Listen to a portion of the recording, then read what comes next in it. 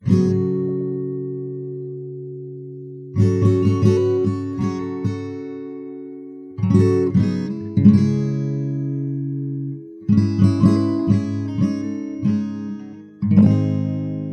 in 2017, New York Times tech columnist Kevin Roose wrote a piece on the growing alt-tech industry, a term that in this context refers to a collection of mostly online platforms aiming to replicate the services provided by other existing platforms, but to do so in a way that they claim at least is more open and less susceptible to what they perceive to be censorship. At that moment in time, many people who held, in particular, far-right views about race, gender, politics, religion, guns, and pretty much anything else, especially if those views were presented in a way that other people considered to be malicious or harassy or violence-instigating, were being booted from quite a few of the most popular and well-known online platforms. This wave of deplatforming, which is sometimes used to mean the same thing as canceling, and sometimes considered to be one aspect of canceling someone. The term canceling also being a bit fuzzy, and with varying definitions depending on who you ask. But this wave of people being booted from these platforms, some component of their megaphone being taken away or muffled, usually because of their behavior, but sometimes because of their expression of their beliefs that other people on the platforms consider to be threatening or generally negative in some way. Incidents of such muffling and denouncing and kicking people off platforms for not illegal things picked up from previous years around that time. Even popular online forums like Reddit, traditionally a hub for mainstream unpopular conversations and content, and the folks who enjoy such conversations and content, began to boot communities and users in 2015, usually because they were posting illegal stuff, like revenge porn, featuring people who hadn't consented to having their images shared, or because they were engaging in harassing behavior, planning full-scale harassment or violence campaigns on these forums, and then driving some people, those they collectively targeted, from their jobs or into hiding, or in some cases they just made their targets' lives so miserable that they eventually killed themselves. Meta, at the time called Facebook, upped their own deplatforming efforts in mid-2019, ousting a bunch of cults and gangs and organizations that had been proudly or quietly aligning themselves with violent people and actions, including the leader of the Nation of Islam, the Alex Jones-led InfoWars program, and a slew of self-labeled alt-right accounts that were spreading conspiracy theories and encouraging violence against their political and ideological enemies. Things ticked up a notch across the board following the breach of the U.S. Capitol building on January 6, 2021. Then President Trump lost his re-election bid and had spread a lot of misinformation leading up to and right after the vote, convincing a bunch of people that the election had been rigged in some way. A claim for which he and his supporters have never been able to provide evidence, and those claims changing from day to day during some periods, different people involved telling different stories to see what landed best with their intended audience. This seeding of the ground with misinformation and violence-encouraging rhetoric culminated with an attack on the U.S. Capitol building, led covertly, as it turns out, by a couple of U.S.-based groups that have now been designated as terrorist organizations, and joined by a whole lot of people who either also wanted to take down people in the government who have different political affiliations than them, or those they had been convinced were running pedophile rings and drinking the blood of children, and other such almost laughably over-the-top things that some people had nonetheless become convinced were true because of all that misinformation, and perhaps as well some existing biases that they already harbored that were fanned from a spark into a, in some cases, violence-incentivizing flame. There have been many consequences for that event, that attack on the Capitol and the people in it, in the nearly 2 years since it happened. But one of the major tech world outcomes is that now former President Trump was booted from most social networks, in part because he was spreading just so much misinformation that it became overwhelming, and many of these platforms had allowed him to stay on despite that, up till that point because he was president, if we want to assume cynical motives, also because he was great for traffic and publicity. But from January 6 onward, Trump started to seem more like a threat than an asset, a valuable customer. He seemed to be encouraging violence, and that gave the folks running these online platforms justification to finally kick him off, president or not. Now, to be clear, these networks, the Facebooks and Twitters and Reddits of the world, are generally hesitant to boot anyone in this way, because that's less ad viewing activity for them, fewer positive numbers, and it can be a bad look PR-wise. They lost a lot of activity and consequently ad views on their networks when they ousted Trump and people like him from their communities. They also don't like to do it because they have to pay a bunch of employees to help them identify content that needs to be removed, and in some cases to help them figure out whether to remove the people who post said content as well. So all this deplatforming stuff, while they will sometimes crow about their efforts in this regard in the aftermath, making it seem as if they're taking the moral path by getting rid of bad actors on their networks, it's usually not something that they actually want to deal with, because it is expensive for them to do it. They'll never manage it perfectly, no matter what they do, so they will be criticized no matter what, and because it makes them look like the enemy to groups associated with the people and entities that they ban. And they do ban folks from all walks of life and ideologies and backgrounds and group affiliations. It's mostly just a matter of what's posted. And if anyone posts stuff that's bad enough or illegal often enough, they are booted, no matter if it's anti-woman or anti-Semitic or anti-people who have right-leaning politics types of posts. Against the rules is against the rules, and that is pretty standard across the board with these companies, with some reported, though hard to prove, exceptions for folks who have a large number of followers, like the aforementioned case of then-President Trump getting an exception. And that would also sometimes seem to apply to wealthy business people, celebrities, and so on. That said, because over the past handful of years the majority of the most obvious and consistent misinformation and conspiracy theories and groups making violent threats have been right-leaning or far-right in nature, and that's true globally in almost every country right now, but in the US in particular, to some people who are non-radical Republicans or non-radical Tories, non-radical versions of whatever their local right-leaning political party or parties happen to be, to them, it may look like it's only their people, the folks that they pay attention to, the people and groups their algorithmically generated social feed shows them who are being kicked off in this way. Now, this isn't true in the absolute statistical sense, but because so much of the stuff that's against the rules has been particularly popular on that side of the ideological divide of late, it's understandable that folks might perceive this to be an anti-right-leaning politics bias, rather than an anti-misinformation, anti-calls for violence, anti-illegal stuff bias, especially when those who are deplatformed in this way are then incentivized to play the victim card and claim that they were kicked off, not because they were calling for violence or spreading obviously false misinformation, but because those in charge hate them, are prejudiced against them, don't want their views to be heard, want to censor their voices, and yes, want to censor all of you, normal, non-violent, non-radical, right-leaning people as well. What I'd like to talk about today is what that aforementioned alt-tech ecosystem looks like now, and one recent instance of a public figure's deplatforming that may end up changing that ecosystem.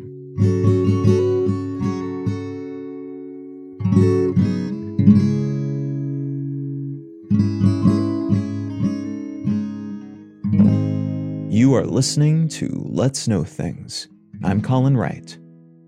The article I'd like to start with today comes from the New York Times, and it's entitled, Kanye West to Buy Parler, Joining the Right-Wing Social Media Crowd. Incredibly successful and well-known hip-hop artist, producer, and fashion designer, among other professional and creative accolades, Kanye West, to paraphrase the standard ironic Twitter response to this sort of situation, has had a normal one. West, who recently changed his name to Ye, has mentioned mental health issues he's suffered over the years several times during interviews and in other public forums, especially after seeming to experience something like psychotic breaks or paranoid delusions in public settings. He has said he's had trouble distinguishing what is real sometimes, gets ultra paranoid, and basically suffers from what would seem to be a fairly extreme version of bipolar disorder. Though this is all based on stuff he has said, and not an actual public diagnosis, so it's prudent to take these claims with a grain of salt.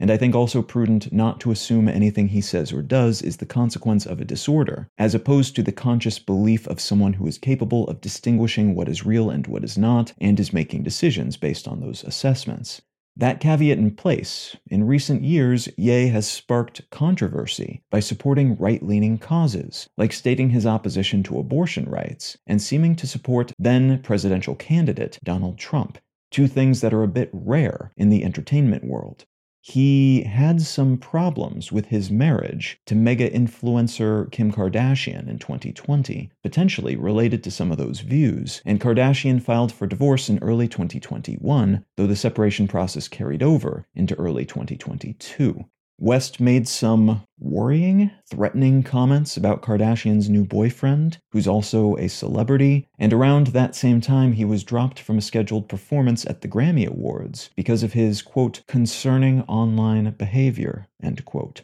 Ye seemed to have a bit of a Christian conversion sometime around 2019, at which point he began making Christianity-focused music, and more recently started up a private Christian school in Los Angeles, though the degree to which this school, which isn't accredited, is a real thing, is hard to say. Reporters who checked it out weren't even able to determine who worked there, and most of the promotional images feature kids decked out in high-end clothing that Ye designed, rather than doing school-related things. More recently, though, Ye made waves at a fashion show for his brand Yeezy in Paris, during which he wore a White Lives Matter shirt, which is a counter-slogan for folks who oppose the Black Lives Matter movement, and which is considered by the Anti-Defamation League to be a white supremacist calling card. The conservative political commentator Candace Owens wore a similar shirt at the event, and afterward, Ye posted an Instagram story in which he said, quote, everyone know that Black Lives Matter was a scam, now it's over, you're welcome, end quote. That was on October 3rd, 2022. On October 7th, Ye published an Instagram post that seemed to imply rapper Diddy is controlled by a Jewish conspiracy, a post that led to his account being temporarily locked by Instagram. The following day, Ye used his Twitter account for the first time in not quite 2 years to post another, less veiled anti-Jewish diatribe, saying, quote, I'm a bit sleepy tonight, but when I wake up, I'm going DEFCON 3 on Jewish people. The funny thing is I actually can't be anti-Semitic because black people are actually Jew also. You guys have toyed with me and tried to blackball anyone who ever opposes your agenda. End quote. Followed by another in which he said more concisely, quote, who you think created cancel culture, end quote. The first post was deleted by Twitter for being anti-Semitic, but the second remains up as of the day I'm recording this. These posts echo sentiments voiced by Ye in unaired segments of an interview he did on Tucker Carlson's Fox News program not long before, which were later leaked. In the interview, he made all sorts of anti-Semitic comments along with claims about fake children being planted in his home to manipulate and sexualize his own children, claims that the founder of Planned Parenthood created the organization with the KKK to, quote, control the Jew population, end quote, though he clarified that he meant black people, which is a variation of an unsupported claim espoused by the 19th century Black Hebrew Israelites movement, which believed, among other things, that non-black Jews are imposters. He also said that God sends him visions of, quote, kinetic energy communities, end quote, built using technologies not available to humans yet, and that he intends to build these communities. None of which means Ye is off his meds, as some have claimed, or that he's experiencing manic or paranoid episodes. That could be the case, but it could also be that he's just feeling more liberated to speak his mind, post-marriage, post-criticisms for his political and faith-based views. It may just be that he expresses himself in ways that other people find confounding and at times disturbing, and that he holds a lot of views that are generally considered to be outlandish, conspiratorial, unsupported by fact, and offensive. He wouldn't be the first person to hold such views, but he would be one of the very rare public figures to hold such views and to espouse them in this way, which could be part of why it's become such a headline-grabbing, spiraling sequence of events, rather than just the ramblings of someone with weird opinions, as would more typically be the case with a non-public figure saying the same things. Now, whatever the case may be, this series of what became news items was capped with the revelation that Ye had agreed to buy right-leaning Twitter clone Parler for an undisclosed sum, a purchase that is extra scandalous to some people because the owner of Parler is married to the aforementioned conservative political commentator Candace Owens. So some analysts are seeing this as an example of cynical business people with a low-value, unsuccessful asset taking financial advantage of a man who is possibly manic, possibly just going through something psychologically troubling, and who is not doing terribly well as a consequence, while others are seeing it as one more step in a worrying direction, ideologically, for a person with bad opinions and a huge public platform and a lot of impressionable fans. To put this move into context, Parler, which is basically just a copy of Twitter, but with a different ideological bend in both ownership and ostensible management, reportedly had about 5.2 million monthly active users in the first half of 2021 after the events of January 6th led to a flood of new users from other, less misinformation-tolerant platforms. But that's reportedly down to just 725,000 as of the first half of 2022. To put those numbers into context, Twitter has about 436 million monthly active users, which is several orders of magnitude more than Parler, but still relatively small for a major social network. Instagram, which is just one facet of Meta's social empire, has about 1 billion monthly active users, more than twice what Twitter can boast. And again, many, many times the sub 1 million Parler currently has. These fairly abysmal numbers are not a uniquely Parler thing, though. None of these alt-tech platforms have done terribly well despite their owners' best efforts.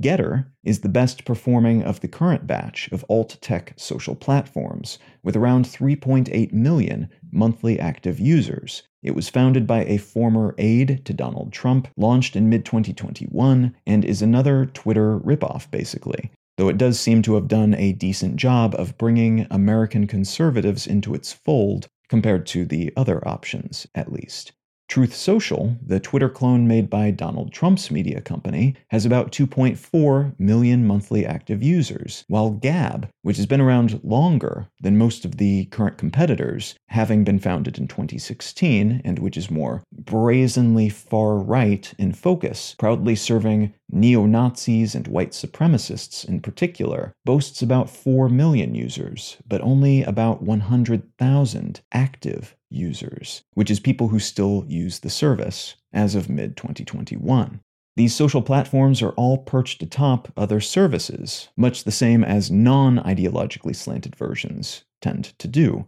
outsourcing some of the back-end support. But many of them have moved from mainstream hosts and security companies over to alt-tech versions of the same. The recent deplatforming of an online forum called Kiwi Farms, because it was serving as a home base for far-right people wanting to plan the doxing and harassment, and in some cases violence against folks they don't like, especially trans people, and for hosting copies of videos of mass shooters who live stream their rampages, served as a wake-up call for some of these other alt-tech services. The online services provider Cloudflare basically said they could no longer serve Kiwi Farms because of what they host, and that left Kiwi Farms open to denial of service attacks, leaving them exposed to be knocked down anytime they go live. Kiwi Farms was hacked and then taken down repeatedly, lacking those services to protect them. And now a slew of other similar service providers have likewise declined to help them host this type of content. As of the day I'm recording this, Kiwi Farms is actually back up and running, intermittently at least, backed by a homebrewed version of what Cloudflare used to provide them. But it's a somewhat wobbly thing compared to what they used to have, and this alongside other recent moves by companies providing other services, such as hosting and money services have made right-leaning and far-right entities nervous that they might be taken down as well. And so they have been increasingly opting to deal with the small collection of alt-tech hosts and money services and security services that have popped up in recent years, instead of the bigger, more well-known, not ideologically driven versions of the same. So Ye is buying into this alt-tech space, and while there's a chance he's been conned by people trying to unload an unsuccessful Twitter clone on someone who isn't in his right mind, or simply doesn't know any better, there's also a chance that this thing is just one more example of a fabulously wealthy person being criticized for their beliefs and opinions, and then deciding to buy a social network, one that won't be able to boot them, to block them, to take down their account no matter what they say, because they own it, rather than attempting to play nice with the rules of other, larger, more mainstream services. And I say one more example of that type of dynamic because Donald Trump's Truth Social network seems to be exactly that, and Elon Musk's recent purchase of Twitter, a far more mainstream network, but one that he says he wants to open up in the sense that he wants to welcome back people like Trump and doesn't want to ban people for anything they might say, making it more like those alternative networks, at least in theory. That seems to be a similar case, if one that involves a far more mature, less overtly ideologically aligned, at least at the moment, social platform. It's fair to say that Ye's fortunes have changed a bit following this month-long sequence of bad press-grabbing actions and the years of build-up leading toward them. He's no longer allowed on Twitter or Instagram. A documentary centering on him and his career has been canceled by MRC, the studio making it. The parent company of luxury fashion house Balenciaga has severed its ties with Ye and his fashion brand. Gap, which was making a line of Yeezy Gap-branded products with Ye, have said they're shutting down the collaboration and removing his products from their stores. And Adidas has said they've ended their deal with him, effective immediately, at a cost to the company of up to $250 million this year alone. Foot Locker has pulled Yeezy shoes from their online and in-person stores. The only two-star athletes signed up to Ye's Donda Sports marketing agency have announced that they'll be severing their relationship with that agency. And Forbes, home of the Billionaire Index, has announced that Ye is no longer a billionaire as a result of these happenings, especially the end of that deal with Adidas. So he's reportedly only got a few $100 million now. Thoughts and prayers on that, I guess. But the big story here, and this is a story that is likely to keep expanding across his relationships and holdings, maybe even before this episode goes live, but the big story is that this is an incredibly public pushback against anti-Semitic beliefs and the people who hold them. And that is likely to impact both mainstream platforms, which may become more assiduous about policing this type of language and behavior on their services, but it may also send waves of folks who are okay with such things to these alt-tech platforms, which could thus see their numbers grow in the coming years. So maybe that Parler purchase wasn't about what the service is today, but what it could become under the leadership of someone who has shown himself to be a canny business person, who has decided to put out a sort of welcome sign for folks who are enthusiastic about or just okay with these types of beliefs. All of this is happening in the context of other shifts in this space as well. Trump's Truth Social is struggling to go public and may or may not scale up and pay out supporters as a consequence of that effort. Twitter, as I mentioned before, is becoming an Elon Musk property, which could mean very little in terms of practical changes, but it could also mean this mainstream platform becomes a little more alt-tech in its ideology and practices. And there are laws popping up around the world that could force a lot of business owners' hands in this regard, from rules in the EU that want to enforce more restrictions against abuse and harassment and the instigation of violence, to a law in Texas that, if enforced, would seemingly do the opposite, disallowing any social network from removing posts or people from their services because of anything they might say or do that is connected to their beliefs, which is a wildly broad and hard to legally interpret statement. Yet this is a thing that might actually be shaping our online services in the coming years, and not just in Texas, but around the world, if it sticks around as written.